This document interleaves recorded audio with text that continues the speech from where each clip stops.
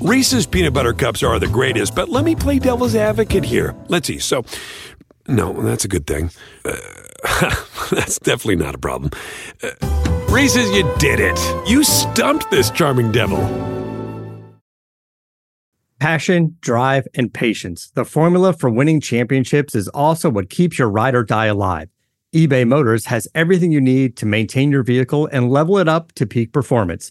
Superchargers, roof racks, exhaust kits, LED headlights, and more.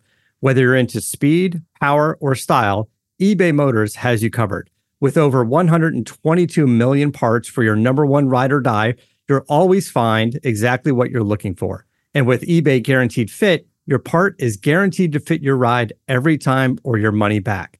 Because with eBay Motors, you're burning rubber, not cash. With all the parts you need at the prices you want, it's easy to make your car the MVP and bring home huge wins. Keep your ride or die alive at ebaymotors.com. Eligible items only. Exclusions apply. See ebaymotors.com. This is the Eastside Liquor Halftime Podcast. Oh, intermission. No, it's halftime. Stop by 9390 Rogers Avenue for the best liquor, beer, and wine deals in the River Valley. Arkansas wins the national championship. Check out Eastside Liquor on Facebook for weekly specials. Say goodbye. Darren McFadden, 80 yards, touchdown. Subscribe to the Hit That Line Podcast Network. Brought to you by Breeden RV Center. Breeden RV Center, family owned and operated, a no-pressure, laid-back atmosphere, and always home of the free maintenance for life. Oh, excited about wrapping up the week here on a day where we're going to get some rain again, finally. The weekend will be wet as well, and we all deserve it. Feels like the heat wave is finally breaking a little bit. Got out this morning and enjoyed trying. I've had this little issue with my right foot. If I kind of accidentally kicked my bed like 7 weeks ago doing laundry, just where I just nudged it, like basically walked right into a bedpost with a pinky toe. Oh, it's always the pinky toe. It is. The pinky toe is like the most annoying toe out of the 10 you have, especially when you crush it. And I crushed it a little. I've kind of been limping a little for the last, not the last like 2 or 3 weeks. That's why I got out today in the rain, did a little more than a power walk. It felt really good today, Drew. That's good. I actually, walked in the rain like to my car. Didn't even, try to hurry to try to stay a little dry. Just, it felt so good for it not to be 1,000 degrees. I didn't care about getting wet, and it's going to be a high of 85.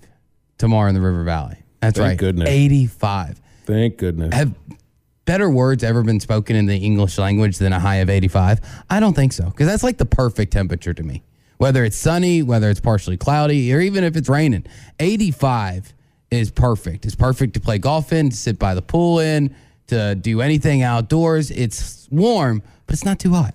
I like 85. It's like the perfect temperature. I can think of a few other words that are a little bit better when they're strung together. Yes, we will acquiesce to your demands for more money. That's better. That's a good one. Next round on me. That's a great meaning one. Somebody else, not you, who's buying it for. Those are words that I might take ahead of them. But I like where you're going with that. Congratulations, you just won the Mega Millions. Yeah, that's happening today. If you bought your ticket, I guess it's part of our duty today to buy at least one of these tickets. Well, I guess so. I've spent. So I'm in a pool with the in-laws and the in-law family. I think you're in the pool with the guys, with the Morning Rush guys, too. I heard Tommy this morning say he bought a ticket for everybody. Tommy bought a ticket for everybody. So I believe that includes you as well, and Maddie and everybody here at the station, as far as I'm aware of. But I put $10 in, so we got $60 worth of tickets, and did a really good strategy thing. Like we're really spreading it out. So where like my future mother-in-law is in Indiana visiting her mother right now. She bought some tickets. My obviously fiance, father-in-law, and future brother-in-law are in Tennessee. They bought some tickets. And then my future sister-in-law is in Florida, and she bought some tickets. And then I might buy some for here in Arkansas. That way we really cover a wide area. And that way if we just hear that the ticket was sold in said state, well, we got a pretty good shot at being one of those states. So My mic's not in program now. It's up there. You realize the guy from Raising Cane's bought $50,000 worth of tickets the other day, and there What is wasn't he going one. to do with it? He was gonna to the employees, if he break it up and give it to him. But that just shows you, it's like, yeah, you could buy 100 tickets, you could buy 2,000 tickets. It's not gonna help your chances. I just want to know You're how just many buying one employees ticket. work under the Raising Cane's banner, because I'm wondering the same thing. If Tommy bought tickets or a ticket that covers everybody under the banner of ESPN Arkansas, hit thatline.com. Like, how many people are we sharing this billion with? Less than 50 people, I think, between here in Fort Smith and Harrison. Let's Hot just say Springs, 50. and North. Yeah, so I mean, we're still going to be making, after the lump sum payment, after Uncle Sam gets his, we're still at least all going to get like $50 million. Are you okay with $50 million, or do you want some of my? Well, shares? $1 billion. If I put the correct amount of zeros in my phone here, and I had to turn it on its side to fit in, the extra zero. $1 billion. Let's just say 50 people working in our company. That's $20 million per. So you're not going to be getting your 50 mil here, Drew. You're going to have to. I mean, $20 million is not anywhere near $1 billion, man. That's nothing to sneeze at, though. It's something to. That's choke enough on, for me really. to take a month off of work. It is. I'd have to. I went through, like, who's on. Like, are we talking about the on-air people? Is it the salespeople too? Is it the various general managers at all of our affiliates? Like, how many people? I don't know. And That's why I did count. I counted Clay Henry, and now I've counted Chuck Barrett. Although, like, I don't know, is Chuck part of the company yet? He doesn't start till Monday. Does he get grandfathered in? I don't know. That's the real ESPN question. Arkansas is the big winner tonight. That is Mega Millions. That is the big question, because he doesn't technically start till Monday. So, and if we're all on vacation, as Tommy loves to remind us, somebody has to run the board. So I think it's like an initiation for Chuck of joining the ESPN Arkansas. If we all win, well, somebody's got to run the board. He's going to run the board while we're on vacation. Without Chuck, we would all make an extra $408,163.27. I think it might be worth it. Might have to go to the mattresses with Tommy over this one if ESPN Arkansas hit thatline.com does win the Mega Millions. I heard them talking about it on the show today on the Morning Rush, and yeah, Chuck had it both ways. Says, we're going on a boat. You're never going to see me again. Yeah, but you know what? In all honesty, we would probably just keep doing what we're doing. That's the one thing that you miss when you're doing sports radio is just like more money, lots of money. There's a discount when you work in sports radio, just because it's a whole idea of doing what you love. And then if you get $20,408,163.27 minus Chuck Barrett, of course, and then it's just $20 million. Then I don't know. Maybe I would keep doing the same thing. I would still work. Obviously after taking off some. No, I think I would. I would. I agree with you, Maddie. Yeah, I would. Now, I would structure it a little different, but I don't know. Would you work for free, though? You would spend all your money following Jimmy Buffett. Oh, that would be great. I would do that. Yeah, well, I would just start my retirement plan early, and I don't know how this is ever actually going to be. I'd have to win the lottery for this to, actually happen, because I've turned 28 in 2 months, and I haven't started a 401k or any of the retirement plans. So I'm already really behind the 8 ball in this. But my big retirement plan was I just wanted to buy a sailboat, just a small little sailboat. It has an engine in it, but can, actually use the sails. You're saying this is your retirement plan, but the other half of the planning is where you get the money for this. That's the thing. That's the thing. I got to hit it big. So I would guess I would just start my retirement plan off early. Now, I'd go ahead and buy my sailboat.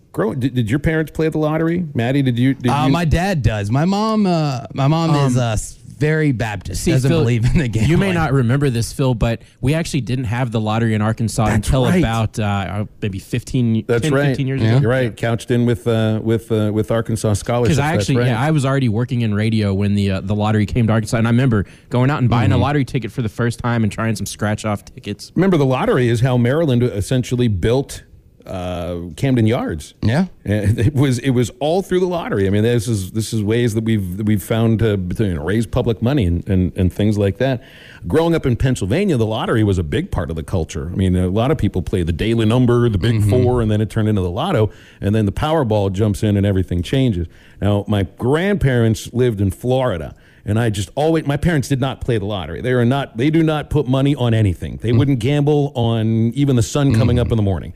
But my grandparents, they would play the lotto. They would play the Powerball. And then that was great because then I could hear the plans for everything from Grandma Lil. I'm going to pay off your parents' mortgage. I'm going to pay off our mortgage. I'm going to buy you a car. I'm going to send you to a university. All these things with the New York accent too thrown in, just because that's exactly how Grandma Lil sounded. What was the biggest never payday? won. Did she ever get any Never little won. bit of payday? Not She hit never a few won. numbers correct in a row, got $100?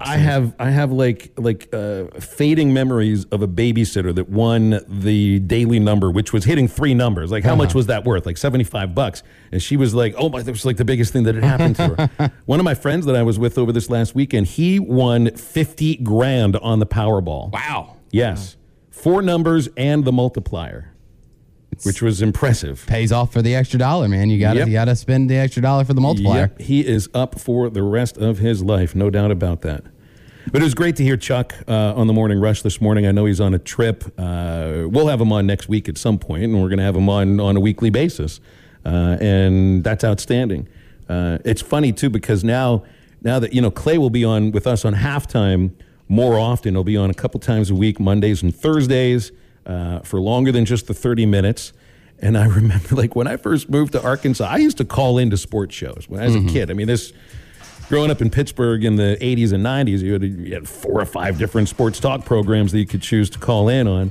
And this was back when those hosts didn't allow you to use your name. They didn't want your real name on the program. See, and now I really don't like caller names. Like, now some of them are fine, Yeah, but don't everybody. tell Hognoxious that. Well, not like that. Well, he calls in as one or the other. He does both sometimes. You never know with him. Well, like at my previous station, like that was a big no-no. We're not taking any made-up names. Like, if you want to come on and give your opinion and your name's Rob, we're calling you Rob. Hey guys, we're not talking. We're this not is Steam calling. Train from Memphis. We're not talking to Mystery Tiger Fan 904. Charlie has bought into his nickname quite a bit because he calls him Charlie I the love Tuna. that. I love the tuna. So you Tuna's guys the would call in as Yale Man, as Steeler Bob, that kind of thing, and there I was, like 9 years old, calling in my first ever sports talk program, not allowed to use my own name. What was I doing at that time?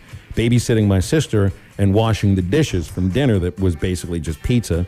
And my nickname for sports call programs then was Dishwasher, the Dishwasher. Why the dishwasher? Just because I was washing dishes when I made the phone call for the first time. It just seemed to work. I like it when somebody tries to be funny and they'll be like, hey, this is Bobby Petrino's neck brace. Yeah, we're going to get a few of those phone calls during homecoming week when Arkansas and Missouri State get together. But I think I might have used the Dishwasher moniker once in the state of Arkansas, just once. And it would have been way early in my time living in Arkansas, back at the corner of Tyler and B Street in Little Rock, just like 2 blocks away from War Memorial Stadium. And I put on sports rap. I put on sports rap, and I was making dinner all by myself. And there was Chuck, and there was Clay. I didn't know who Clay Henry was then.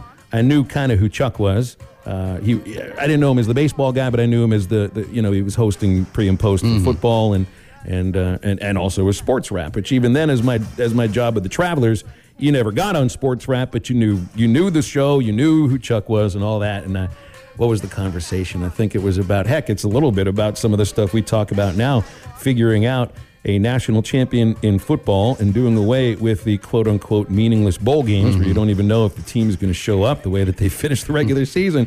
And I got into my question. I think Arkansas finished that season kind of hot, with 4 or 5 wins in a row. And I was like, wouldn't you love the idea of Arkansas getting into the tournament, into a football tournament, 16 teams? At this point, they might have had a shot to get in there. They might have been on the bubble, something like that. Instead of playing in some meaningless bowl game. And before I could get the word meaningless out, I think Chuck and Clay hung up on me and started saying, "Oh, it's not meaningless. It's a reward for the end of the season. A well-spent season, all of that." I mean, the way that people describe the bowl games now. But that was my first ever interaction with Chuck and Clay. I don't even thought I made it through my comment, and now they're going to be coming on our shows on a weekly basis, the two of them. Oh, how the world spins in a circular motion. Everything connects to one another. It really is a Beautiful moment. It's another beautiful reminder of how crazy life is. Yeah, I needed more reminders. Life is crazy. Hey, I'll give you some. Yeah, we got plenty more coming where that's coming from. 877-377-6963 on halftime today. So Aaron Torres is off today. He's at a wedding. So he's off today. We'll have Aaron back next week. So Bill Bender stepping in, outstanding football writer from the Sporting News. We'll get to him in a couple of segments. Hour number 2, we're going to focus in on Traylon Burks and the Tennessee Titans with Jared Stillman, who hosts on 102.5 The Game in Nashville. And your calls and texts. We got some news involving Arkansas baseball players that have signed contracts with major league teams, and we'll get to that next on halftime. Our partners at BetOnline continue to be the #1 source for all your betting needs and sports info. Find all of the latest odds, news, and sports development. Head to the website or use your mobile device to sign up today to receive your 50% welcome bonus on your first deposit. Just use our promo code BELIEVE, that's BLEAV, to get the bonus and get into the action. BetOnline, where the game starts.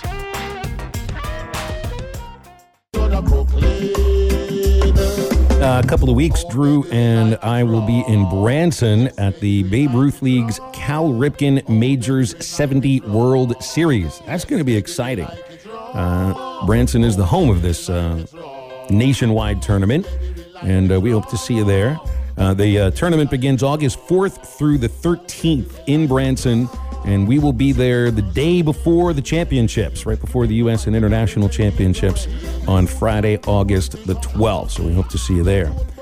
Speaking of some baseball stuff, I saw Peyton Paulette has signed his contract with the White Sox as the 62nd overall pick. He got about $420,000 more dollars than his slot value. Signed for exactly the same money that Cole Phillips signed. Phillips was the Razorback signee, right-hand pitcher out of Texas, who went to Atlanta 5 spots ahead of Paulette, but they both signed for the same money, $1.5 million.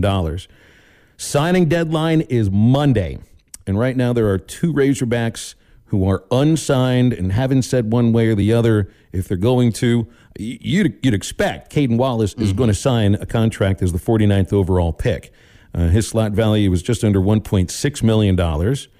Julian Bosnick is the other. He's the left-hand pitcher transferred out of South Carolina, drafted by Pittsburgh in the 14th round. He remains unsigned.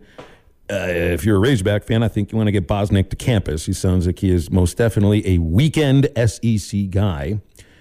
13 Razorback players drafted, or players with Razorback interests, either incoming freshmen or transfers, or current players or guys that had already transferred away. 10 of them have signed, 10 of them within the first 10 rounds. Like, it's the top 10 rounds where you have slot value. 3 of them signed over slot. Phillips and Paulette are 2 of them. Connor Noland got $35,000 more than his slot value. Had a little bit of leverage, so he signed for $200,000. Robert Moore signed for $115,000 less with the Brewers. Jalen Battles got almost $81,000 less than his slot value with the Rays. Wait. I am just looking. Did he sign for almost $81,000, or is that $81,000 less than what the slot value? Less. I don't know that. I think Battle signed for like almost $260,000. Okay, but what that was, that's a lot of money left there on the chopping block. $81,000 less. That's right. Well, he didn't have. I don't think he had any leverage either. That's part of it. Evan Taylor got $25,000 less than his slot value from the Marlins. Michael Turner signed for $35,000. He's out of eligibility. The White Sox got him for almost $123,000 less than slot value. And Zebulon Vermillion got $20,000 from the Mets as a 10th round pick, and that saved the Mets $130,000 on their slot value. All of those numbers end up getting used.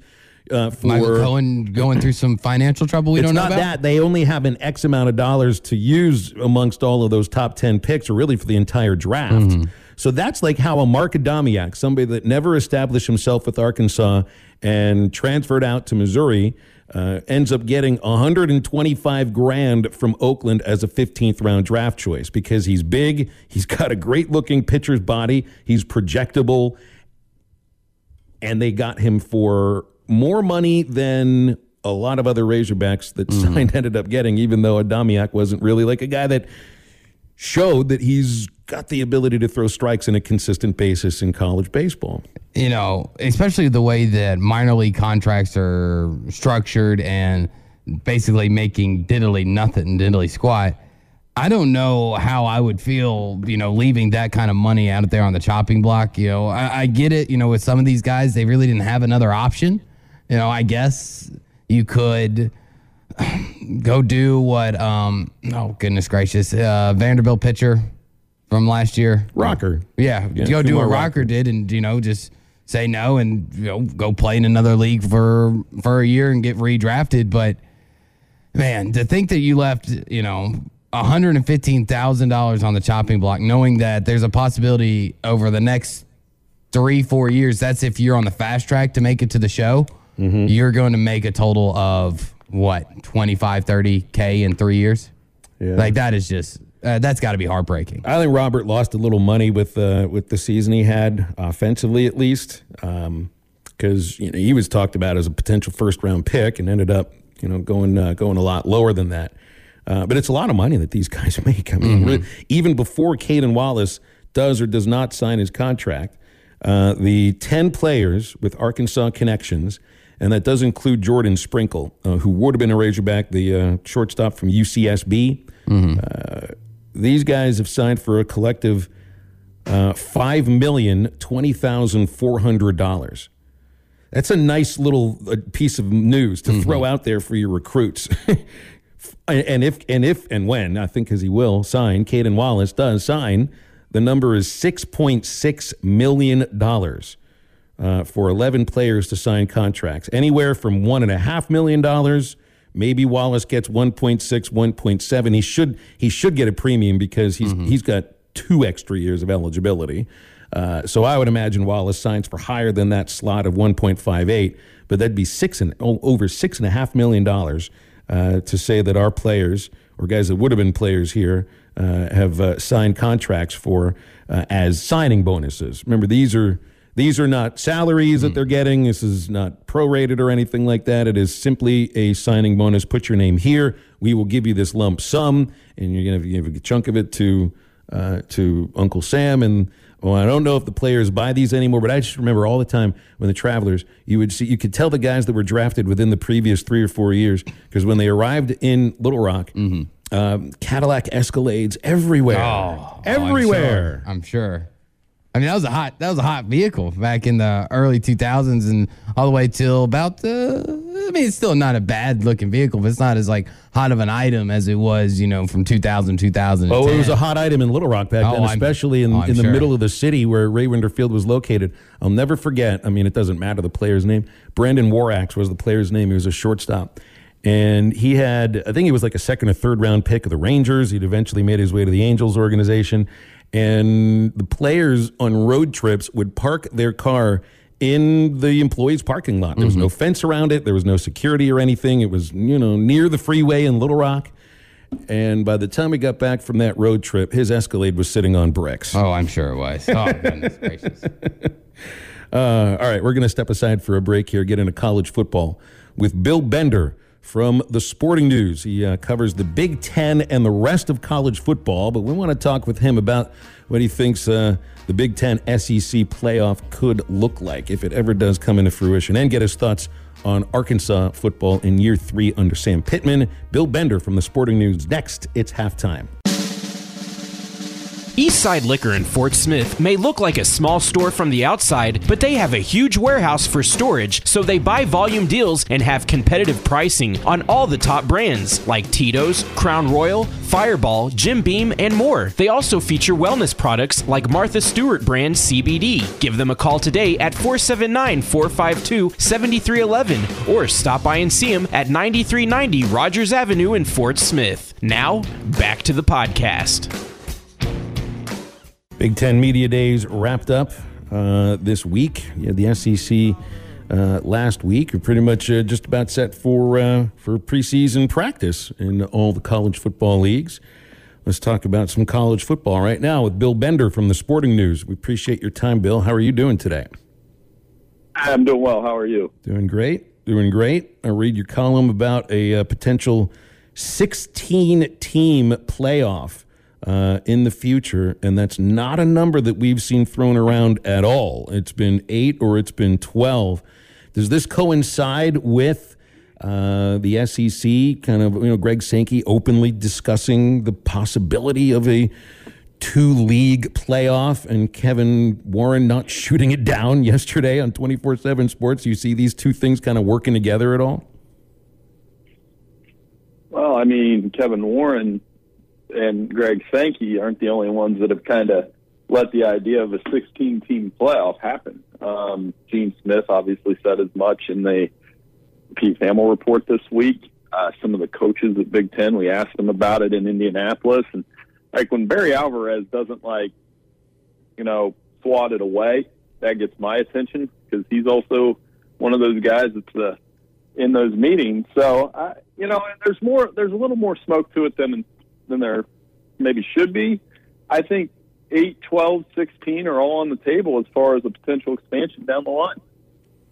Well, when I hear the commissioners of these two conferences to talk openly about the idea of an SEC Big Ten playoff, it feels like you say smoke and mirrors. Maybe that's part of it. Maybe they're displaying the leverage that they hold right now. And as you continue to bring in brand names to these leagues, and I don't think expansion is finished. It is for the next year probably, but we'll see what happens next summer. These leagues are essentially saying, look, we've got to get something going here, because if not, we can just do it, the two of us, and it's kind of legit. Yeah, and I think some of it might be like a trial balloon, as they like to call it, kind of let that out there and see what the reaction to it is. When I write those kind of things, people start getting on me. It's like I'm the one advocating. I'm not advocating. I'm just saying this is what I think could happen. It's the same thing with super conferences. I've never said I was openly in favor of them, other than there are some benefits to it if it does go that way. But I'm just kind of seeing what I think is going to happen in the next few years. Bill, when a lot of these commissioners and coaches talk about expansion and conference realignment and everything, they love to throw out some of the hot button items. For Saban, it's fair and balanced. For so the Big Ten, we heard tradition be thrown around a lot. And what kind of actual tradition do you think that they're talking about? Because technically, we've been moving away from tradition for a long time now, since Arkansas, South Carolina joins the SEC, Nebraska moves to the Big Ten, and everything that we've seen in the last 20 years. What tradition are they referring to try to save here? Well, that's what yeah, you're right. No, you're right in every way. I was like, what tradition? I get it. I mean, people love to talk about tradition and nostalgia with college football. And, I don't know how old you guys are. I'm 42. So, I remember the 90s and very fond of that era of college football like everybody else. But I also like to remind people, hey, in the 90s, there were 3 split national championships. And there was a 4th year where there could have been a split with Penn State and Nebraska. I mean, the early 90s, if you're an SEC fan, you can't be too attached to it. It wasn't that great. Wasn't what it is now. So I think the other thing with it is people want to say it's a regional sport. Well, okay, it's a regional sport dominated by one region, and really 1 or 2 teams in that region.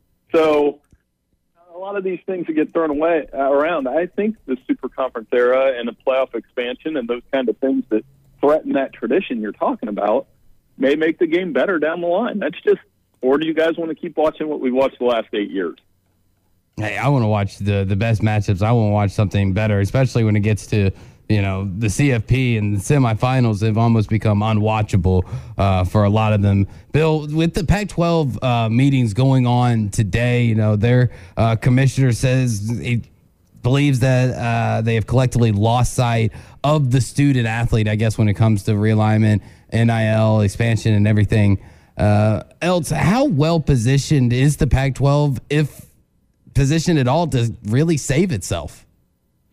Yeah, he's throwing some daggers out there today, for sure. Yes. And because he's probably pulling them out of his back to throw them back, and that's what happened. They had an alliance with the Big Ten, and that went away. And, they apparently are fighting off the Big 12, and that one, that's going to continue because conference is in a tough spot because like the Big 12, I'm actually impressed with the way it's been able to survive knowing that its two biggest brands are going to leave. And I don't know how long that will last, but it's impressive. Now, can the Pac-12 do the same thing when not the two biggest brands, but certainly the most prestigious brand out of the biggest market is gone in USC? I mean, that's one that we care about here in Big Ten country. And maybe I'm speaking out of turn, but I think you guys, if there's a Pac-12 program you pay attention to, it's USC, right?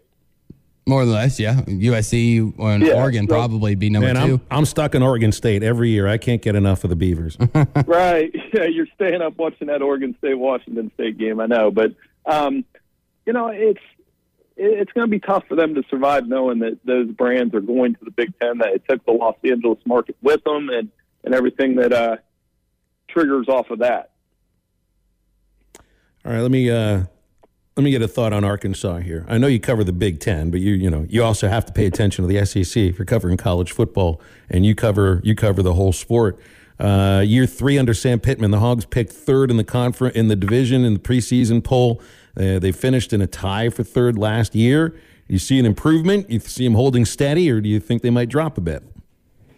Well, I'm finishing up my SEC predictions, which are running next week, and we do those every year about this time. And I mean, it's either second or third with A&M, and which one of those teams wins that game on September 24th at Jerry World is the team that will point to say, okay, let's see if they can go beat Alabama. I mean, Arkansas did go shot for shot with Alabama there for a long time in last year's game, and KJ Jefferson's one of the most exciting players, and I just looked this up. I was just writing about him like 5 minutes ago. 2 interceptions in 6 games against ranked teams. That's right. And that's playing good football. 6 games against ranked teams, and he played well. So, I mean, I think Arkansas's got to have high hopes. I'm sure you guys talk about it at length, that A&M game will be the tone setter, not to mention the opener against, I think they caught Cincinnati at the right time. I mean, Cincinnati lost 9 guys to the NFL. That's going to be a tough one for the Bearcats to win. The talk about KJ is, and I think you pointed something out. I think it's a bit of a fallacy that Treylon Burks made KJ look good last year. I think there's a lot of cases where he just allowed Burks to go make a play and sometimes made his other receivers look good, but they dropped a lot of passes. I think KJ Jefferson is the kind of quarterback who can make his receivers better. And even though there's no Treylon Burks, there's a crop of receivers that seem to have a nucleus that could form a really dangerous group. I don't buy into the idea that offensively Arkansas misses out without Treylon Burks. I still think they can be just as good as they were last year, if not better. I think they'll have a better overall group of receivers. Well, they'll have a better quarterback because it's his second year. So, and Kendall Brown's offense is always pretty quarterback friendly to begin with. I mean, this isn't like, I'm a Packers fan. It's not like the Packers losing Devontae Adams where they've had that for 10 years. You know what I mean? So, yeah, there's something to that. I mean, obviously, you lose a guy like Burks that doesn't, if it's 3rd and 15 and the play is just, go throw it down there and make a play, yeah, maybe you're missing that. But like you said, I mean, I think Arkansas's offense will be better this year than it was last year because you have the experience at quarterback and his ability to run the football. And like I said, just looking at it right now, and I'm doing it 10 minutes ago, I was a little surprised. I was like, yeah, he played really good against all these ranked teams last year. He didn't take anything away and showed in the bowl game that he can run the ball too. Bill, one thing that I talked a lot about last week during SEC Media Days in Atlanta was the subtle shots that so many coaches seem to take in the SEC, and especially some that aren't so subtle. I mean, Saban telling everybody that Jimbo bought his recruiting class, Jimbo coming back, with his impromptu press conference and everything that he said. How come and maybe it's just me being stuck in an SEC bubble, but are the same things going on in Big Ten country? I haven't heard a story where Jim Harbaugh is calling Ryan Day a cheater, or Mel Tucker is saying everybody is cheating like Lane Kiffin is. Like, is it going on everywhere, or is the SEC just kind of seem to be very ruthless towards each other? No, I mean, come on. They if they were truly ruthless, if it was like Spurrier and Bowden back in the day, they wouldn't have stopped. I mean, I think Sankey put the mute button on those guys in Destin, and then, now they won't address it, whereas Spurrier and Bowden, that went on for years. Up here, not as much. I mean, there's a couple back and forth. Like last year, Jim Harbaugh insinuated that Ryan Day was born on third after beating Ohio State, and there's always that back and forth between those two. But it's like almost passive-aggressive in some ways. And the only other thing that happened up this way was Mel Tucker took a shot back at Pat Narduzzi, who from Pitt, who said, that they could win the Big Ten, and that was really the only shot that got taken there. So, I mean, in general, it's pretty muted. I'm one of those guys that would prefer that if you're going to do it, stick with it. Like Jimbo should have just dug in and then never apologized and those kind of things. And because those things make college football fun. Oh, it definitely does. I enjoyed it and would have loved to, as Lane Kiffin said, grab my popcorn and got ready to watch.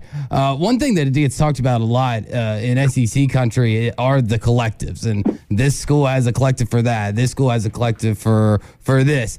How big and how big are the collectives for some Big Ten schools, and where do you see they match up with some of the SEC? Ohio State's going to be fine with NIL and the way that they're doing it. Michigan will be fine. I'm sure Penn State, Wisconsin, Michigan State will be fine. I mean, is it the same level? Probably not. But, I think this is part of why Nick Saban's saying there should be guardrails on it, because at what point does it get out of control? I don't even look at it from a conference-to-conference standpoint. I kind of look at it as, should a freshman who's never taken a snap be making more money than a second-round pick in the NFL? Probably not. But if they're going to pay it to him, I can't say, well, of course, if that was my kid, I'd be like, yeah, you're taking the money too. So it's one of those things that I still think it's going to take a few years to really iron out what those guardrails might be. But in the short term, yeah. And something I was taught too is like, don't believe, in some cases, just don't believe the money that's being thrown out there, because it might not be true. And I think that would help iron this out too, is if they had to disclose how much they get from some of these things. You think there's a chance that anybody out of the East breaks this string of 9 years where the Big Ten champion comes out of the West? Of course, it's been Ohio State, Penn State, Michigan last year. Wisconsin got a shot. Anybody else after that? Because it's basically Wisconsin or bust on the other side, right? Yeah, well, I think, Iowa or Minnesota might have something to say about that. Purdue could be a spoiler for at least a couple weeks, but you're right. It would probably be Wisconsin. And then on the other end, I just don't know who's beating Ohio State this year. All the tough games are at home. They get Notre Dame, Wisconsin, Iowa, Michigan at home. It's a great year to be a Ohio State season ticket holder for sure, knowing that schedule. And they're going to be really good. And they're going to be really good on the offensive side of the ball. When 3 of the top 10 potential top Heisman candidates are on the same offense, that tells you, I think they could be better than they were on offense last year, and they led the nation in points and yards. Think Brett Bielema's got a chance to turn Illinois around. First year, they kind of finished with a bit of a flurry, wins in 2 of the final 3 games. What do you think of Brett Bielema and what he's facing there at Illinois' second year? It's going to be interesting to see what they do. He's playing catch-up for sure, but, they showed some flashes last year. It'll start with the quarterback position. He can coach offensive line a little bit, and I think that will continue. But for Illinois, it'd be a win to get to a bowl game this year and just try to get in the middle of that division, where that's the difference from being in the Big Ten East. At least they're not going Ohio State, Michigan State, Penn State, because that's 4 losses, even though they got Penn State in that ridiculous overtime game last year. So I definitely think Illinois is one of those teams where if they got to like 7-5, it'd be a win for Brett Bielema this year. 9 overtimes last year. I remember that. That was wild. Bill, we're up against it. Appreciate you, man. Thanks for hopping on. Do great work on the Sporting News, and we'll be reading it. Hey, no problem. Thanks for having me on. Take care. Appreciate it, Bill. You got it, Bill. It's Bill Bender, Sporting News football columnist, at BillBender92 on Twitter, if you got your Twitter handy. And I'm like him. I mean, he's 42, I'm 45, and I remember the 80s and the 90s, and that's where I grew up watching college football. And it's like that. Do you know the tradition in choosing a champion in college football? It's that nobody can agree that the system works. We all agree that the traditions of college basketball, college baseball, really the other ways you choose, college sports champions, Division II football, FCS football, we can all agree Novel idea. works. The tournament works, doesn't it? Those are the traditions that work. As far as college football is concerned, Division I FBS, the tradition is arguing. Wrapping up the first hour next. PristineAuction.com is the most trusted sports memorabilia auction site. With an A+ BBB rating, auctions on PristineAuction.com start at just $1, and each day there are over 1,000 autographed items available, so you win signed authentic signatures at affordable prices. Just last week, an autographed Justin Herbert jersey sold for $110. Deals like these are happening all the time on PristineAuction.com, and they have just about every player you could want, including Tom Brady, Patrick Mahomes, and so much more. Every item on PristineAuction.com comes with a certificate of authenticity from the industry's most reputable authenticators. Upgrade your collection of signed memorabilia today and get $10 off your first item won when you use code HTL when you sign up. Again, PristineAuction.com, use code HTL and get $10 off your first item won.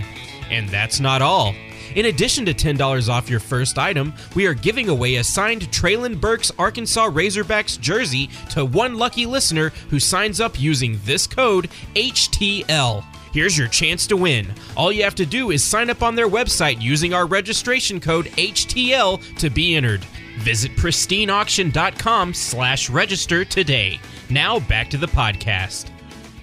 Wrapping up the first hour here on Halftime, and then it's the golden hour, and isn't that just incredibly exciting? Let's see, a week from today, Drew and I are at the Hardee's location, Phoenix Avenue in Fort Smith, for another qualifying round of the Thick Burger Eating Contest and the football trip of a lifetime, brought to you by Hardee's, ESPN Arkansas, and HitThatLine.com. That's at the Phoenix Avenue location next week, Friday from 11 to 1. If you finish your thick burger in 90 seconds or less, you'll be qualified for the August 20th finals, and the winner will get tickets to see the Titans and the Chiefs November the 6th in Kansas City. We'll be talking Titans football in hour number 2 with Jared Stillman from the game in Nashville. Drew, I've already tried to do this 90 seconds or less thing. It doesn't work for me. Are you going to you have to give this a shot. One of us has to. Well, remember, the big thing that I kept running into last year is I don't like lettuce or tomato on my burger. Hold your nose and eat it. And y'all said I had to eat it with lettuce and tomato. Well, Also, you are the guy who likes to drop in a Dems the rules. I think Dems the rules. You're right. And I guess I will try it. I will do it. I'll hold my nose. I'll scarf it down. I think I can do it in 90 seconds. All right. Well, remember, I got a pretty big mouth. I can. Drew already made the barf face. He just made the throw up face. No, it wasn't about all of those things. It's just I like tomato, like cooked tomato. It's just the raw tomato. It's just a texture thing for me. You can ask him to put the tomato in a grill for like 20 seconds. Would that help it up? Just warm the thing up a little bit. Probably, yeah. If it was warm tomato, I could probably do it. See, I'm here to help. I appreciate that. You need a microwave. That's what you need. A microwave. Warm your burger up even more, and then you can get that mayo down, the lettuce down. Oh, see, there's the barf face again. The mayo too. All right, come on. Can we not have the mayonnaise on and it still counts? I think it still counts, right? Them's the rules. But it's not like it's a whole slice of lettuce or tomato. Like, that's actually substance of food. Them's the rules. I'm just using your words against you here. Can I add extra mustard to disguise it? Sure. I mean, it's just more calories for you. I mean, adding something, I feel like that shouldn't count against me. I will add extra mustard to disguise the mayonnaise, and then I'll do it. You know how on the menu in a lot of restaurants, because they've got to work quickly and they don't want to take special orders, it says no substitutions allowed. No substitutions allowed. But I can add. Burger eating contest. Additions are allowed, though. If you need to dilute the flavor of the mayonnaise, maybe it's okay. Okay, then I will. I'm going to have to get a ruling on this. What do the judges say? We got thumbs up. Yeah, they're all right with that. They're okay with it. Yeah, you can't take anything off, but you can put something on. Okay. Yeah, them's the rules.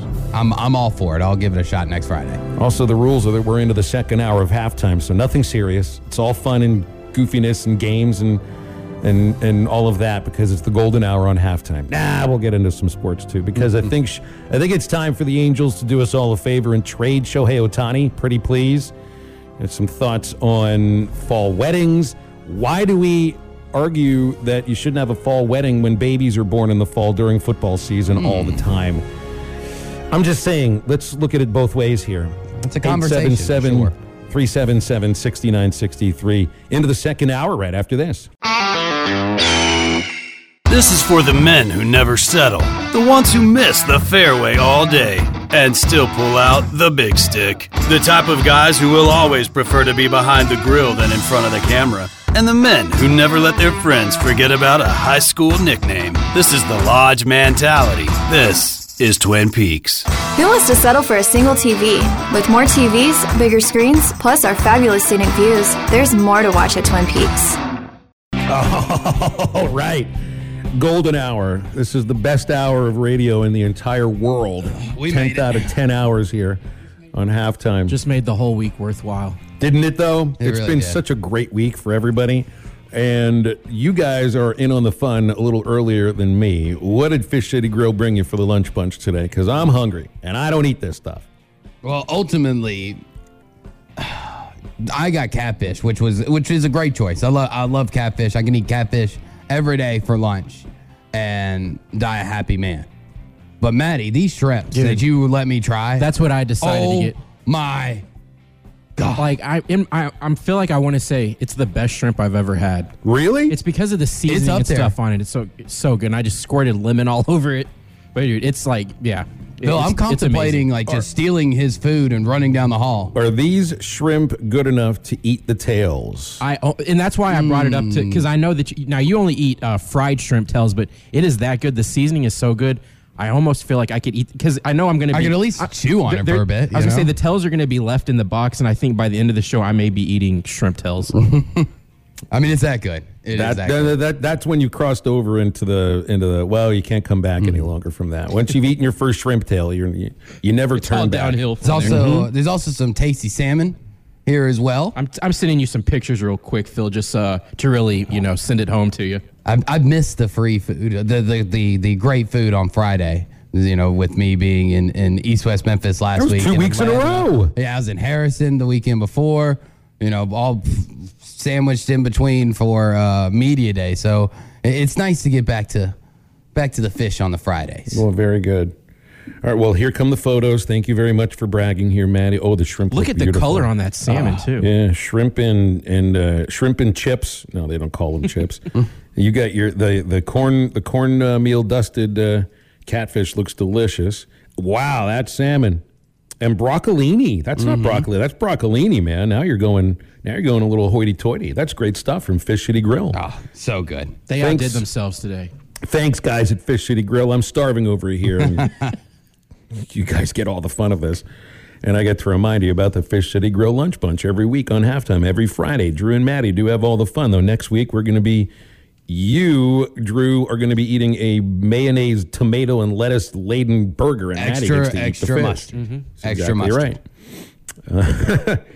Right. Pardon me. All right, what to hit on here as we start the second? Oh, we got a couple of guys on hold. Waiting. Let's go to them. While you guys keep chewing it, I keep feeling like I'm missing out on something. So Roscoe is the first man up, and he can entertain us here. Roscoe in Fort Smith, what you got? Hey, buddy, how you doing, Phil? I called one day a couple of weeks ago, 2 or 3 weeks ago. I think you were out, and I asked the guys who our backup quarterback was, and of course they said Malik Hornsby, and that just doesn't sit well with me. If he's going to play wide receiver a lot, how are they going to rely on him to be the backup quarterback also? What if he gets, hurt playing wide receiver? I just can't see Pittman putting him out there and then him be KJ's backup. Now, whoever I talked with that day, I called in, gave me a long story about KJ not getting hurt. Well, I guess I don't know about that. Any ideas on who's backing up the backup? Well, Sam Pittman's even mentioned this, that bringing in Cade Fortin, who started his career at North Carolina, transfer to South Florida. He's got 1 year of eligibility left, and he's choosing to use it at Arkansas. Now, I think Malik is the backup quarterback. I do. I think, Sam Pittman is even saying, if KJ beats him out for the job, wink, wink, nudge, nudge. We know who the starting quarterback's going to be on week 1 against Cincinnati. But you do make a really good point. Like if you've got this one guy in Hornsby who we all think he's going to get a couple balls his way the first half against Cincinnati, and then you kind of go from there. He's going to be a weapon.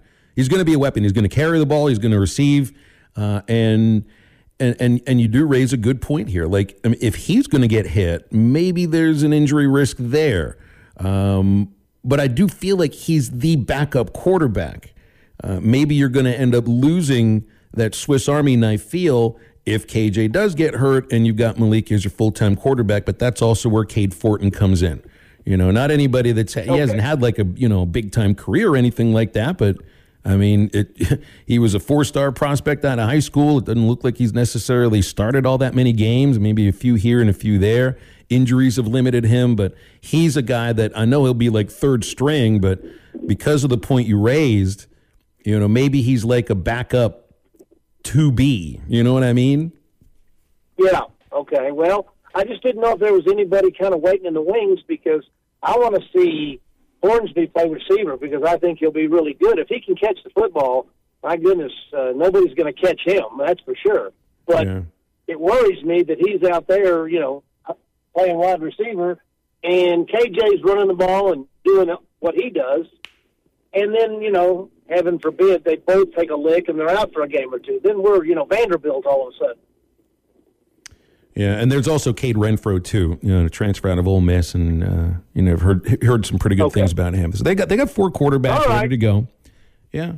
Okay, that's what I wanted to hear. Thanks, buddy. Good to talk to you, Roscoe. Thanks for the phone call. I think you keep in mind here, so that means your starting quarterback and your backup will probably be hit more often than most other starting quarterback backup combinations. Well, how many backup quarterbacks are also going to be, a major factor in a lot of different packages? And I don't want to say I take offense to Roscoe saying that I didn't answer his question a few weeks ago, or basically saying I have no idea who the idiot I was talking to. I don't want to say I'm taking offense to it, but I also want to clarify that I wasn't an idiot and just said, well, hopefully KJ doesn't get injured. That's your solution. Ha ha ha. Like, I'm not that dumb. Like, nobody wants him to get hurt. Like, come on. Don't simplify my words to say that, well, the guy that I talked to, I'm right here, buddy, basically just started talking about, well, KJ just doesn't get hurt and that solves the problem. Like, bro, I'm not that dumb. And I know I didn't tell you that dumb of an answer 4 weeks ago. And by the way, like, you asked me the question, who is KJ's backup? I said Malik Hornsby. What if KJ gets hurt? Then Malik Hornsby will play quarterback. That is called a depth chart. That's the question you asked. Boy, I'd hate to be so don't be telling me that I gave you a dumb answer 4 weeks ago. Customer service rep that Drew has to speak with the next time his computer doesn't turn on and the rep's got to ask him if it's plugged in.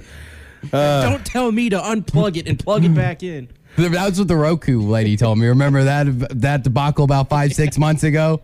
She said, did you try it? I literally went through the list. I said, I've unplugged it. I've reset it. I've done every solution that I'll have on y'all's website. I've done every solution that I can find online. None of them worked. I have called my Wi-Fi company. I've called everybody. You are my last phone call. What can you do? Nothing. Did you try unplugging it and plugging it back in? They just want to get you so frustrated that you'll just buy a new one. Well, I did buy. So that's what happens. That's exactly what ended up happening. I ended up buying a new one. But I was like, come on, man. I'm not that dumb. Well, I can't wait until the next time I've got to take a show off. Roscoe, make sure you call in that day, okay? You and I can communicate. We can formulate a plan. I'll tell you when I'm taking off. That's your day to make a phone call. Charlie, too. Charlie's called us as well. Charlie, earlier in the show, I let everybody know that when I used to dial into sports radio shows, I used the moniker the dishwasher, because in Pittsburgh, then you weren't allowed to use your name calling into sports shows, or at least not on the more popular ones. Now, sometimes you're Charlie, sometimes you're Tuna. I feel like I need you to go full Tuna. Can you do this? Man, I can do it. I can do whatever you need me to do. And Drew, are you good over there, man? I got you, buddy. Look. I'm good. It's just I don't like I hear what I said to be dumbed down.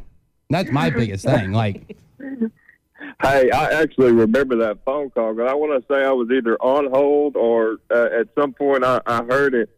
But here's my deal with what he was saying. And, Phil, I get what you're saying, but I also get what he's saying from the standpoint of, you don't want – but here's the deal. You got to play Malik. He's so great. He's so talented with his speed and all that. He's not going to play. I think he'll play, 15, 20. It just depends. I think early on you'll probably see him out there 15 to 20 plays a game, and then they'll go from there.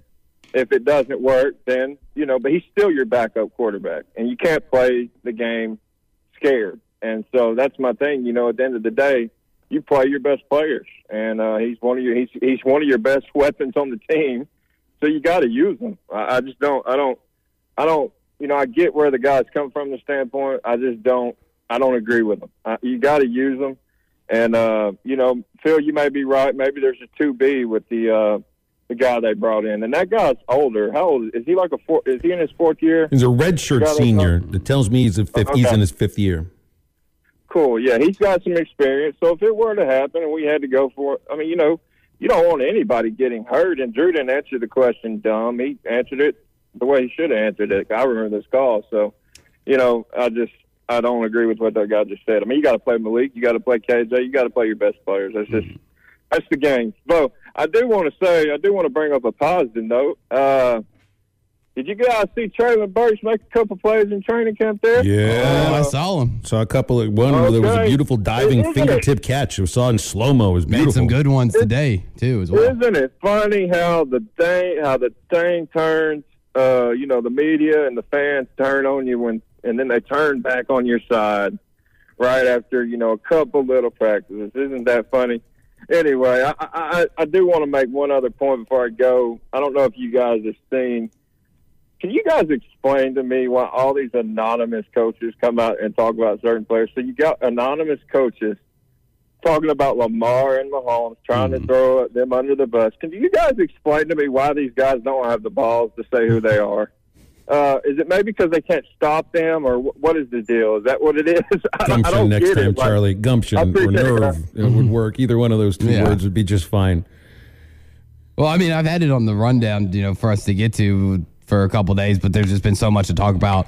But when it comes to these anonymous surveys, these anonymous quotes that you see, not just in the NFL, but around sports in general, the on the record / off the record thing, type of situation. People feel like they can say whatever they want. It's the same thing with people hiding behind a username, a fake profile picture online. People get overconfident and just feel like, they can say whatever they want without any repercussions. Now, I'm sure that the guy, if it is the same DC or they're different DCs, they would never say that publicly. Yeah, this is how you get an unvarnished opinion. This is how you get the opinion that you really want to hear, is by allowing them to speak but they're dumb anonymously. Opinions, though. When you look at the quotes about Patrick Mahomes and Lamar Jackson, basically saying, with Lamar, he could win 12 MVPs, and if he has to throw the ball in the fourth quarter, then we win the game, or something along those lines. I don't have the exact quote pulled up in front of me right now, which is absolutely ridiculous. Lamar Jackson, while yes, he is a dual threat quarterback, while he has been able to extend plays and has come up big times with his feet, he also has come up big times in the fourth quarter with his arm, throwing to Mark Andrews, throwing to Nick Boyle, the other tight end, and he's going to have better wide receivers this year. I just don't buy the whole if you make Lamar throw, then you win the game. It's never been true, and it never will be true. Give me one game. That's the other thing. Tell me one game where Lamar Jackson throwing the ball cost him the game. I don't know of one off the top of my head. I don't know. I don't watch enough Ravens games to know. But I will take the opinions of a defensive coordinator at least. That's their plan. Make him throw the ball in the fourth quarter. Probably is a little bit better than make him run the ball. That means they're leading. Mm-hmm. That means they're leading. That honestly means stop him quarter 1 through 3 too. It's just ridiculous. I mean, it's just, like I said, it's the same thing of people getting behind anonymous Twitter handles and fake profile pictures. No, it's the same thing as like you get. Who is it that does this? It's Athlon. Athlon does the SEC coaches anonymous quotes about other programs. That's how you get they're not going to say these things with their name attached to it. You don't know who's saying them. You can guess, but it's more entertaining that way because you're getting an unvarnished opinion. You think it's from someone that's running a program. I would hope Athlon's not lying about that. I don't think they are. So I don't mind it. I don't mind it because if they have their name attached to it, it's going to be the same old coach speak gobbledygook, blah, blah, blah. But as far as like with Patrick Mahomes, I'm pulling it up right now with my computer. So does anyone truly believe take away his first read away? What does he do? He runs, he scrambles, and he plays street ball. Well, that's kind of what a lot of players do when you take away their first read. Last time I checked, defensive linemen are really good. They can collapse a pocket really fast, and that's why Kyler Murray just got paid, $250 million with over 105 guaranteed with or without the study clause, which we can get into later, is because he is able to think on his feet. Is because he's able to scramble. I don't know when all of a sudden that is looked as a bad thing. And the throws that Mahomes is able to pull off every single Sunday, I don't care if you classify it as street ball or not. I'm taking that dude 10 out of 10 times and twice on Sunday. Let's take Robert's call and then the break. Robert in Fort Smith. Been a while, Robert. How are you? Oh, I got him put up. I don't hear him, though. I know he's usually real quick, but this is quick. This is quicker than usual. That's quicker than most. So, all right, no phone call from Robert. If you want to make a call and then talk, 877-377-6963. And we're taking all the insults on Lamar Jackson because we need Drew fired up again. Stay with us. It's halftime. As I was walking down the street one day, a man came up. Guys, it's all about confidence when it's time for sex. Am I right? Sometimes stress, anxiety, or just a bad day can affect your performance and ruin the fun and passion for both of you. But don't worry, BlueChew.com is here to save the day. Blue Chew is a unique online service that delivers the same active ingredients as Viagra and Cialis, but in chewable form and at a fraction of the cost. Blue Chew tablets help men combat all forms of ED. Because Blue Chew is an online prescription service, there are no visits to the doctor's office, no awkward conversations, and no waiting in line at the pharmacy. And it ships right to your door in a very discreet package. The process is simple. Sign up at BlueChew.com, consult with one of their licensed medical providers, and once you're approved, you'll receive your prescription within days. The best part? It's all done online. Blue Chew's licensed medical providers work with you to find the right ingredients and strength for your prescription. Blue Chew tablets are made right here in the USA, and they prepare and ship direct, so it's cheaper than a pharmacy. And here's a special deal for our listeners. Try Blue Chew free when you use our promo code BELIEVE at checkout. Just pay $5 shipping. That's BlueChew.com, promo code BELIEVE, BLEAV, to receive your first month free. All right, we need the Los Angeles Angels to do us all a favor and trade Shohei Ohtani. I saw the rumors popping up here because Ohtani even says, he's a free agent, in a couple of years? And he's not sure if the Angels are the team to get him to the postseason. If they weren't the team that Albert Pujols could help get to a postseason once, if Mike Trout has not played a single postseason game during his outstanding Major League career. Insane. He's the face of baseball. He's been the best baseball player in the game for a decade, and he's never made the postseason. And I know Angels fans out there, if you're listening, you're not okay with it. I have a really good friend that's an Angels fan, and he's definitely not okay with any sort of talk of getting rid of Shohei. But he's wasted there. He's wasted there because he doesn't get in the playoffs. That's what we need for the game to actually have the face of the game, because that's what Ohtani, I think, is now. I'm tired of seeing Shohei Ohtani has done something for the first time since Babe Ruth, for the first time in Major League Baseball. Oh yeah, the Angels lost 8-2. Or Mike Trout hit 4 home runs. Shohei Ohtani added 2. Oh yeah, they lost to the Tigers 10-9. Get a load of this. Come on. So last night, Drew and Maddie, Ohtani became the second pitcher ever to strike out 10 or more batters in 6 consecutive starts. But he lost 2-0 to Texas. So he's very much like, at least sometimes, based upon the performance of his team, not on his own performance.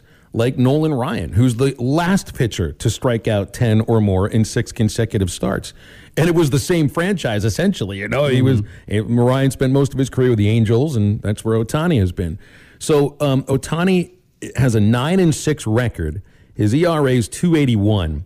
Did you get a load of this? Ohtani has had 7 starts where he's allowed at least 2 runs. They're 1-6 when he gives up 2 runs or more in a game. They're 8-2 when he allows 1 or 0 runs, which says they've lost 2 games when Ohtani has allowed 1 or no runs. Mm-hmm. They're wasting his performance just the same way that the Angels wasted a lot of Nolan Ryan's best years in the 70s because they couldn't compete in the American League West at the same level. Now, they got to the postseason once or twice with him, but never the World Series. Ryan pitched in 1 World Series, and that was the 69 Mets, a career that lasted until 94, pitched in 1 World Series, and that was with 4 teams that made the postseason. Now you've got 14 teams that get in, and the Angels still can't make it. Like, that's when you said talking to Angels fans. Forget about Angels fans, Drew. You need to get Ohtani on television in October when the casual baseball fan is watching. No, the casual fan that gets hooked on watching somebody do something great at the biggest stage in October. And it's not going to happen with the Angels. Not now, not ever with Ohtani and Mike Trout. I'm a Mike Trout fan because I got to know him when he played with the Travelers. I'd like to see Trout traded. But unfortunately, he signed his free agent deal with the Angels, and he's the cornerstone. Get Ohtani out of there because I want this game to get a real face of the game that doesn't necessarily wear pinstripes. And right now, Judge might be the guy. I don't want Ohtani going to New York. How long is Judge going to be wearing pinstripes, though? I mean, that's another thing. Well, I don't want Ohtani going to New York, but, I mean, if it got him at least in the postseason so we could watch him in October, maybe it'd be just okay with me. I'm all for what you're saying. You want to see the great players be great, and you want to see, and the only way that they can truly be great outside of just statistical numbers is be on good and great teams that make runs into October. I mean, you think about some of the greatest ball players in the history of the game.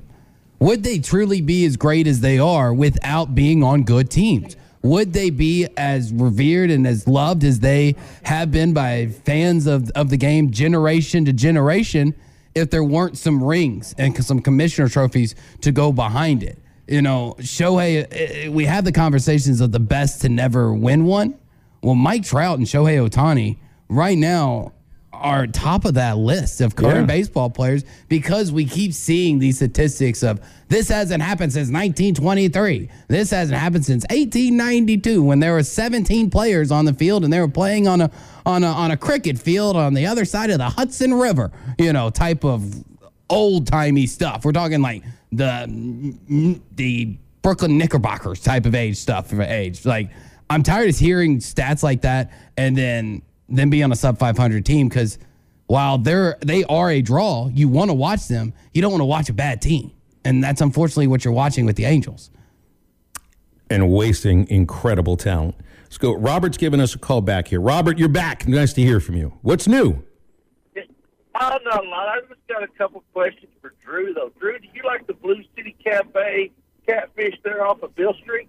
I do. Blue City Cafe is a great restaurant any time of the day there, Robert, but it is the best 2 a.m. food of all time. Like, most people would say Waffle House is up there, and it is. But coming out of Silky's at 1:30, going straight to Blue City Cafe, so good. Great meal. Great meal. Okay. And then it sounds like a lot of your music lately from outlaw country. That's what it sounded like. It's good.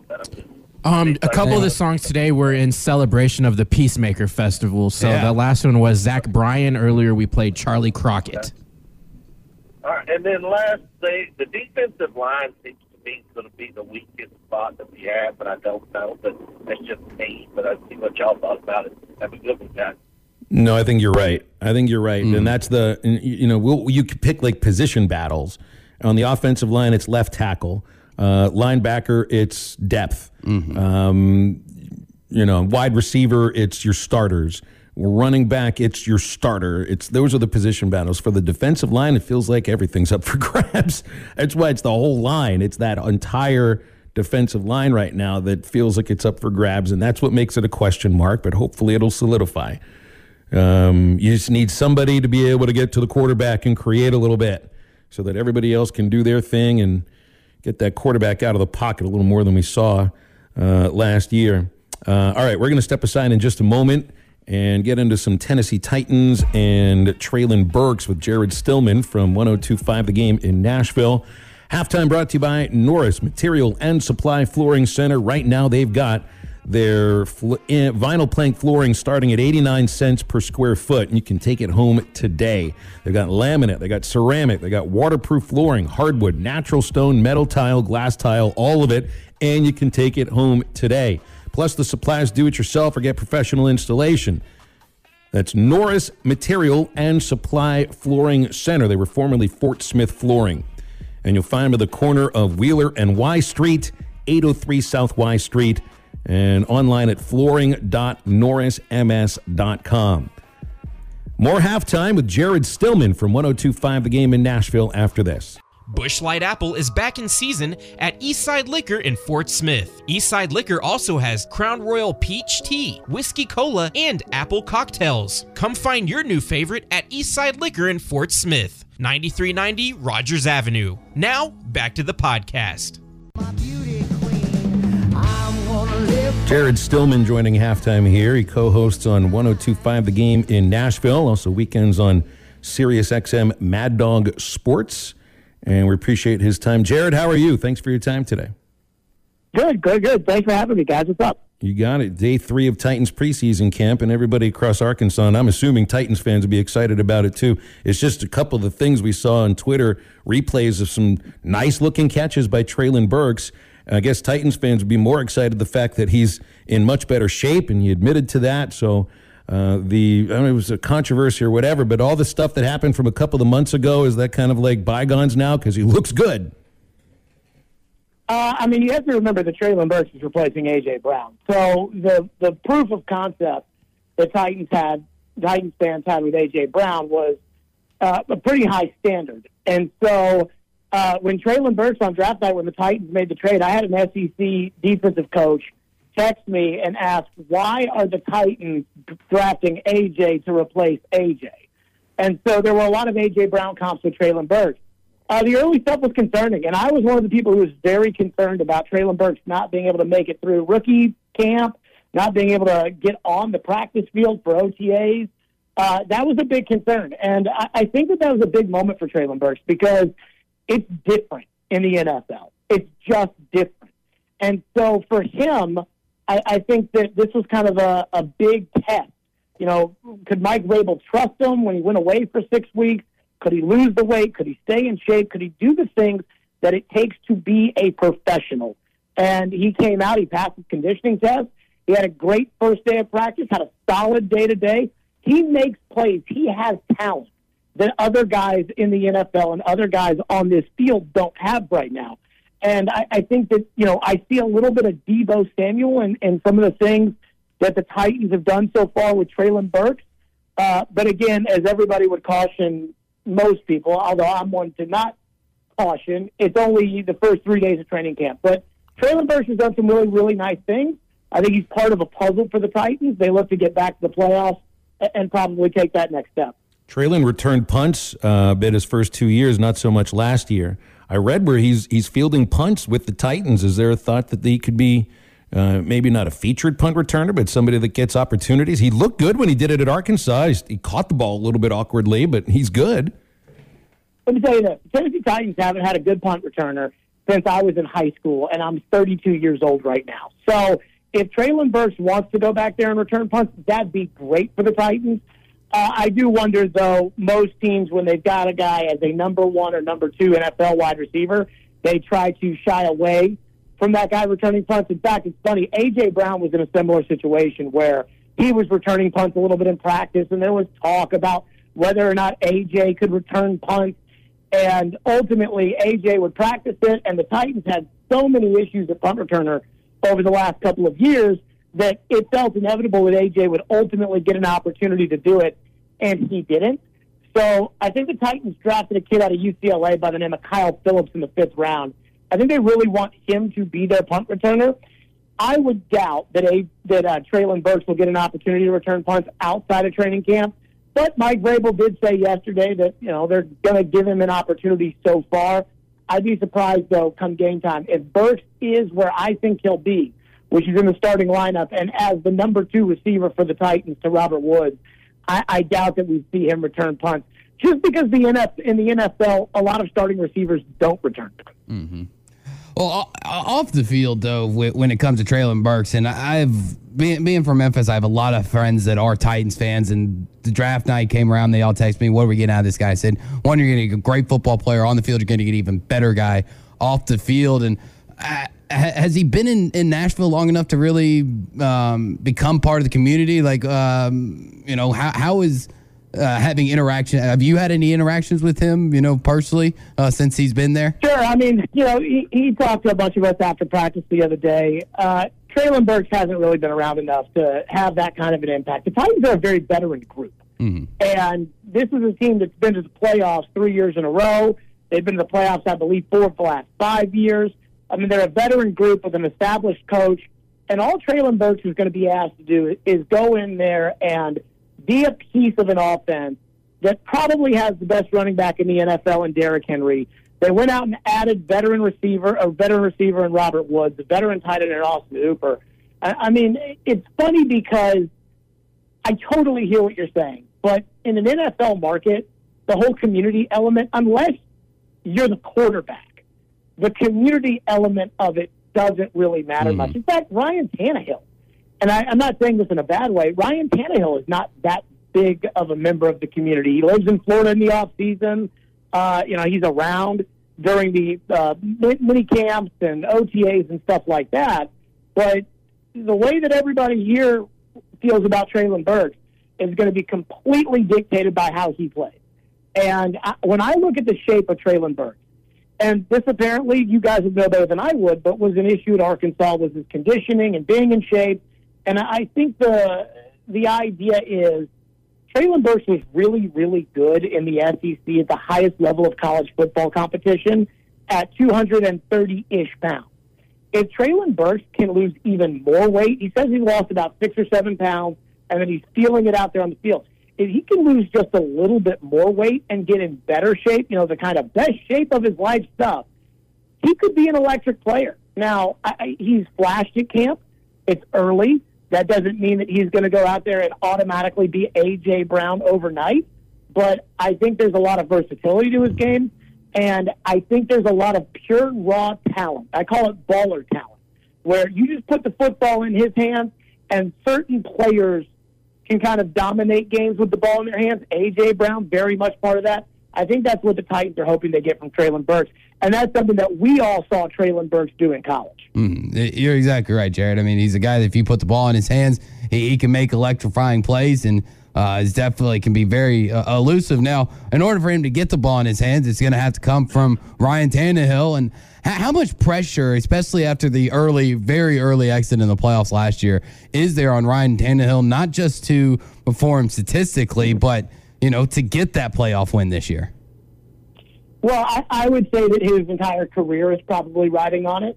I think most people, and I look at all the metrics and all the lists and all the breakdowns, I think most people view Ryan Tannehill as a legitimate starting quarterback in the NFL, much better than a guy who would be labeled as a backup, but certainly not in an elite category with a Tom Brady or Aaron Rodgers or Josh Allen or Joe Burrow. And probably not in that second group with guys like Dak Prescott and Lamar Jackson and Russell Wilson. And so Ryan Tannehill right now is an established starter, but he's in his mid-30s. And the Titans, his contract is in a way where the Titans basically can get out of it after this year if they want, or they can keep him as the starter for next year. I believe that after the season that Tannehill had, for whatever reason, it was a major regression from how he had played for the team in 19 and 20. Whatever the reason that happened last year, he's going to get a shot this year. If Ryan Tannehill doesn't meet expectations, you brought up the playoff wins. I think that's part of the equation. then I believe the Tennessee Titans will move on, and the league will probably move on and view a guy like Tannehill as a backup. The problem is Tannehill's already made that sacrifice once when he left Miami and he came here, and he was the backup for 6 games behind Marcus Mariota before taking the job. In the NFL, these quarterbacks make so much money nowadays that if you're looking at a quarterback, in this case Tannehill, who's made $200 million in his career, does he want to go back up Baker Mayfield, wherever that may be, and make $8 million? Probably not. So to answer your question, how much pressure is on Tannehill? I think his career as a starting quarterback, maybe his career in general, is on the line this season. And Traylon Burks, Robert Woods, and Austin Hooper, and some of the new guys that they've brought in here are going to be going to play a huge role in that. Well, we just saw Trey Lance announced as the starting quarterback in San Francisco a couple years after he's drafted. I mean, how long before Malik Willis is going to be the starter in Tennessee?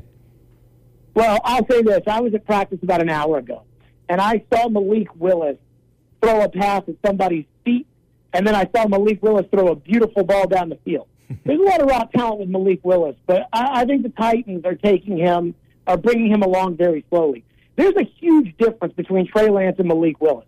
And for me, that's the investment that the team has made into the player. I think what's interesting is Malik Willis was a third-round pick. And when he got drafted, I said, this is a third-round pick with first-round hype. So how many other quarterbacks are taken in the third round in a year-in and year-out basis that get the kind of attention that a Malik Willis has gotten? And the answer is not very many. There's not a lot of talk when Davis Webb is drafted in the third round about what kind of player he's going to be or when is he going to take Eli Manning's job. But I do think that Willis has that hype to him. He's got talent. This is a big year for Malik Willis because let's say Tannehill doesn't meet expectations and the Titans want to move on. Well, the Titans are going to have a couple of options. There's going to be free agent quarterbacks who would be available. There's going to be a draft class this year that apparently is pretty strong at the quarterback position. And then there would be Malik Willis. Well, if Willis doesn't prove in this year-long period that he's the next guy, the Titans can easily move on. Busting on a third-round pick is not the end of the world, especially at the quarterback position. The San Francisco 49ers spent 3 first-round picks on Trey Lance, and they took him 3rd overall in the draft. So they have more invested in him. There's more of a need for him to be the starter there than there is for Malik to eventually be the starter here.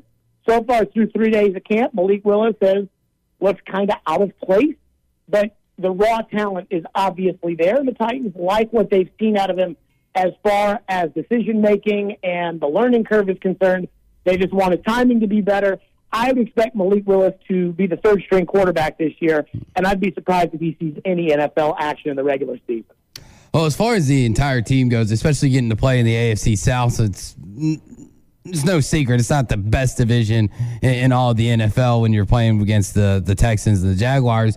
How close are the Colts to, do you think, contending with Tennessee for the division with Jonathan Taylor, Matt Ryan, heck, even Nick Foles could be a part of that quarterback conversation in Indianapolis? How close are the Colts? I think that they're really, really close. I think both sides are pretty even on paper. To me, the difference between the two is I think the Titans have a much better coach than the Colts do. I mean, Frank Reich has accomplished nothing in the NFL, and yet I feel like there's a lot of talk about Frank Reich as some offensive genius or some unbelievable head coach, and I'm not exactly sure what that's rooted in. As far as the Titans are concerned, Mike Vrabel's the reigning coach of the year. Again, Vrabel's been a coach for 4 years. He's made the playoffs 3 years, including a trip to the AFC title game where he outcoached Bill Belichick in the wild card round. The difference, though, is the schedule. Indianapolis, and this is where this first place, second place thing becomes an issue. Under a 16-game schedule, the difference in opponents is inside your own division would be 2 games. And that would all be conference-related. Now it's 3, and it includes an extra out-of-conference game. The 3 games the Titans have that the Colts don't have are on the road at Green Bay, on the road at Buffalo, and at home against Cincinnati. So Tennessee, instead of Indianapolis' schedule, they're going to get Aaron Rodgers, Josh Allen, and Joe Burrow. Meanwhile, the Colts, for those 3 games, will get Kirk Cousins, Kenny Pickett, and Mac Jones. And there's no guarantee that the Colts will win those games or the Titans will lose those games. But I think it's obvious that those three quarterbacks are a lot different than the other three quarterbacks, and those three teams are a lot different than the other three teams. 3 games can make up a division. 3 games can be the defining thing. You know, the NFL, everybody wants to be right there. They want everybody to be right there at the end. We know some teams are really bad and some teams are really good. Right now, I'd say it's kind of a draw on paper. The Titans have the better coach, but a significantly tougher schedule this year. Jared, thanks, man. We got to run. Appreciate you hopping on with us. All right. Thanks for having me, guys. Appreciate it, Jared. Jared Stillman, host of Stillman & Company, 102.5 The Game in Nashville, and a lot of good information there on the Tennessee Titans. Hey, you're going to get over to Joe's Grilling Cantina today. Friday specials. You never want to miss the Friday special. It's fajitas, $10 for chicken fajitas, $11 for steak fajitas. Get your sides with it, $4 for a flavored margarita. That's all day long at Joe's Grilling Cantina in Fort Smith. Happy hour 3 to 6, fajita nachos, $5 during happy hour, and they drop the house margaritas down to $3. Joe'sFortSmith.com, the website. You can order there. Just download the Waiter app to do the same. Joe's Grilling Cantina, right across from Harps in Fort Smith. All right, going to wrap halftime up. The golden hour concludes after this quick break. Why do people do business with First Western? Because First Western builds relationships with all of their customers. They partner for the long haul to help you with your financial goals over all seasons of life. First Western is prompt, responsive, and they deliver with quick answers and on-time loan closings. When is the last time your banker called you? You are looking for a high level of service and a financial partner who will listen and respond? Try First Western. For more information, visit them online at firstwestern.com. Member FDIC, Equal Housing Lender.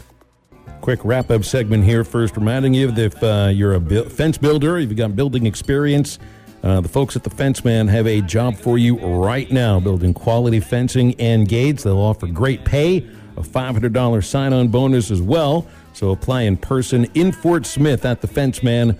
The address is 1213 North 32nd Street. The Fence Man, an equal opportunity employer. What to wrap things up with here? You were reading some of the stuff from George Kliavkoff, the commissioner of the Pac-12 Media Day. I think it's just a day, and it's all going on right now. He's some of the quotes, like, he sounds like he's a guy that's backed into a corner. At least that's how it comes across. Yeah, it does. I mean, just the one quote I got from Dennis Dobbs, and I've seen Brent McMurphy and other people tweet it out. Kliavkoff said, "I've been spending 4 weeks trying to defend grenades from every corner of the Big 12. I get why they're scared. I get why they're trying to destabilize us." Like, he has been pretty open, honest. I mean, earlier today, he said, when I look at what's taking place in college sports, I believe we have collectively lost sight of the student athlete. He also says, my message today is one of optimism for the future of the Pac-12 and the future of our industry, which I don't know how optimistic he can be, having basically started out his speech with that of optimism and then went on to say how everything is not very optimistic about college sports. You can't say you're going to be optimistic and then be very pessimistic about it. That's not how things work there, buddy. It's talking both sides of your mouth. Exactly. Really within like 30 seconds. It happens all the time. Well, I mean, that's about as much as we need to talk about on Pac-12 Media Days, right? Yeah, that's about I'm good it. with it. That would be about Bad, my Phil. And we properly say goodbye to the month of July. We will be in August once we get back together, and that means football season is right around the corner with preseason camp getting underway a week from today. So have yourselves a great weekend and good luck on this Mega Millions drawing. I mean me. Good luck, me, not you. For Drew and Maddie, I'm Phil. Have a great rest of your weekend. Get up, get out, and get better. You're listening to the Eastside Liquor Halftime Podcast. Check out the Bud Light Morning Rush podcast at hitthatline.com. This podcast is an exclusive property of Pearson Broadcasting. It may not be copied, reproduced, modified, published, uploaded, reposted, transmitted, or distributed in any way without Pearson Broadcasting's prior written consent. This podcast has been presented by BetOnline. When you need mealtime inspiration, it's worth shopping Kroger, where you'll find over 30,000 mouth-watering choices that excite your inner foodie. And no matter what tasty choice you make, you'll enjoy our everyday low prices, plus extra ways to save, like digital coupons worth over $600 each week. You can also save up to $1 off per gallon at the pump with fuel points. More savings and more inspiring flavors make shopping Kroger worth it every time. Kroger, fresh for everyone. Fuel restrictions apply. The living room is where you make life's most beautiful memories. But your sofa shouldn't be the one remembering them. The new life-resistant, high-performance furniture collection from Ashley is designed to withstand all the spills, slip-ups, and muddy paws that come with the best parts of life. Ashley high-performance sofas and recliners are soft, on-trend, and easy to clean. Shop the high-performance furniture in-store or online at ashley.com. Ashley, for the love of home.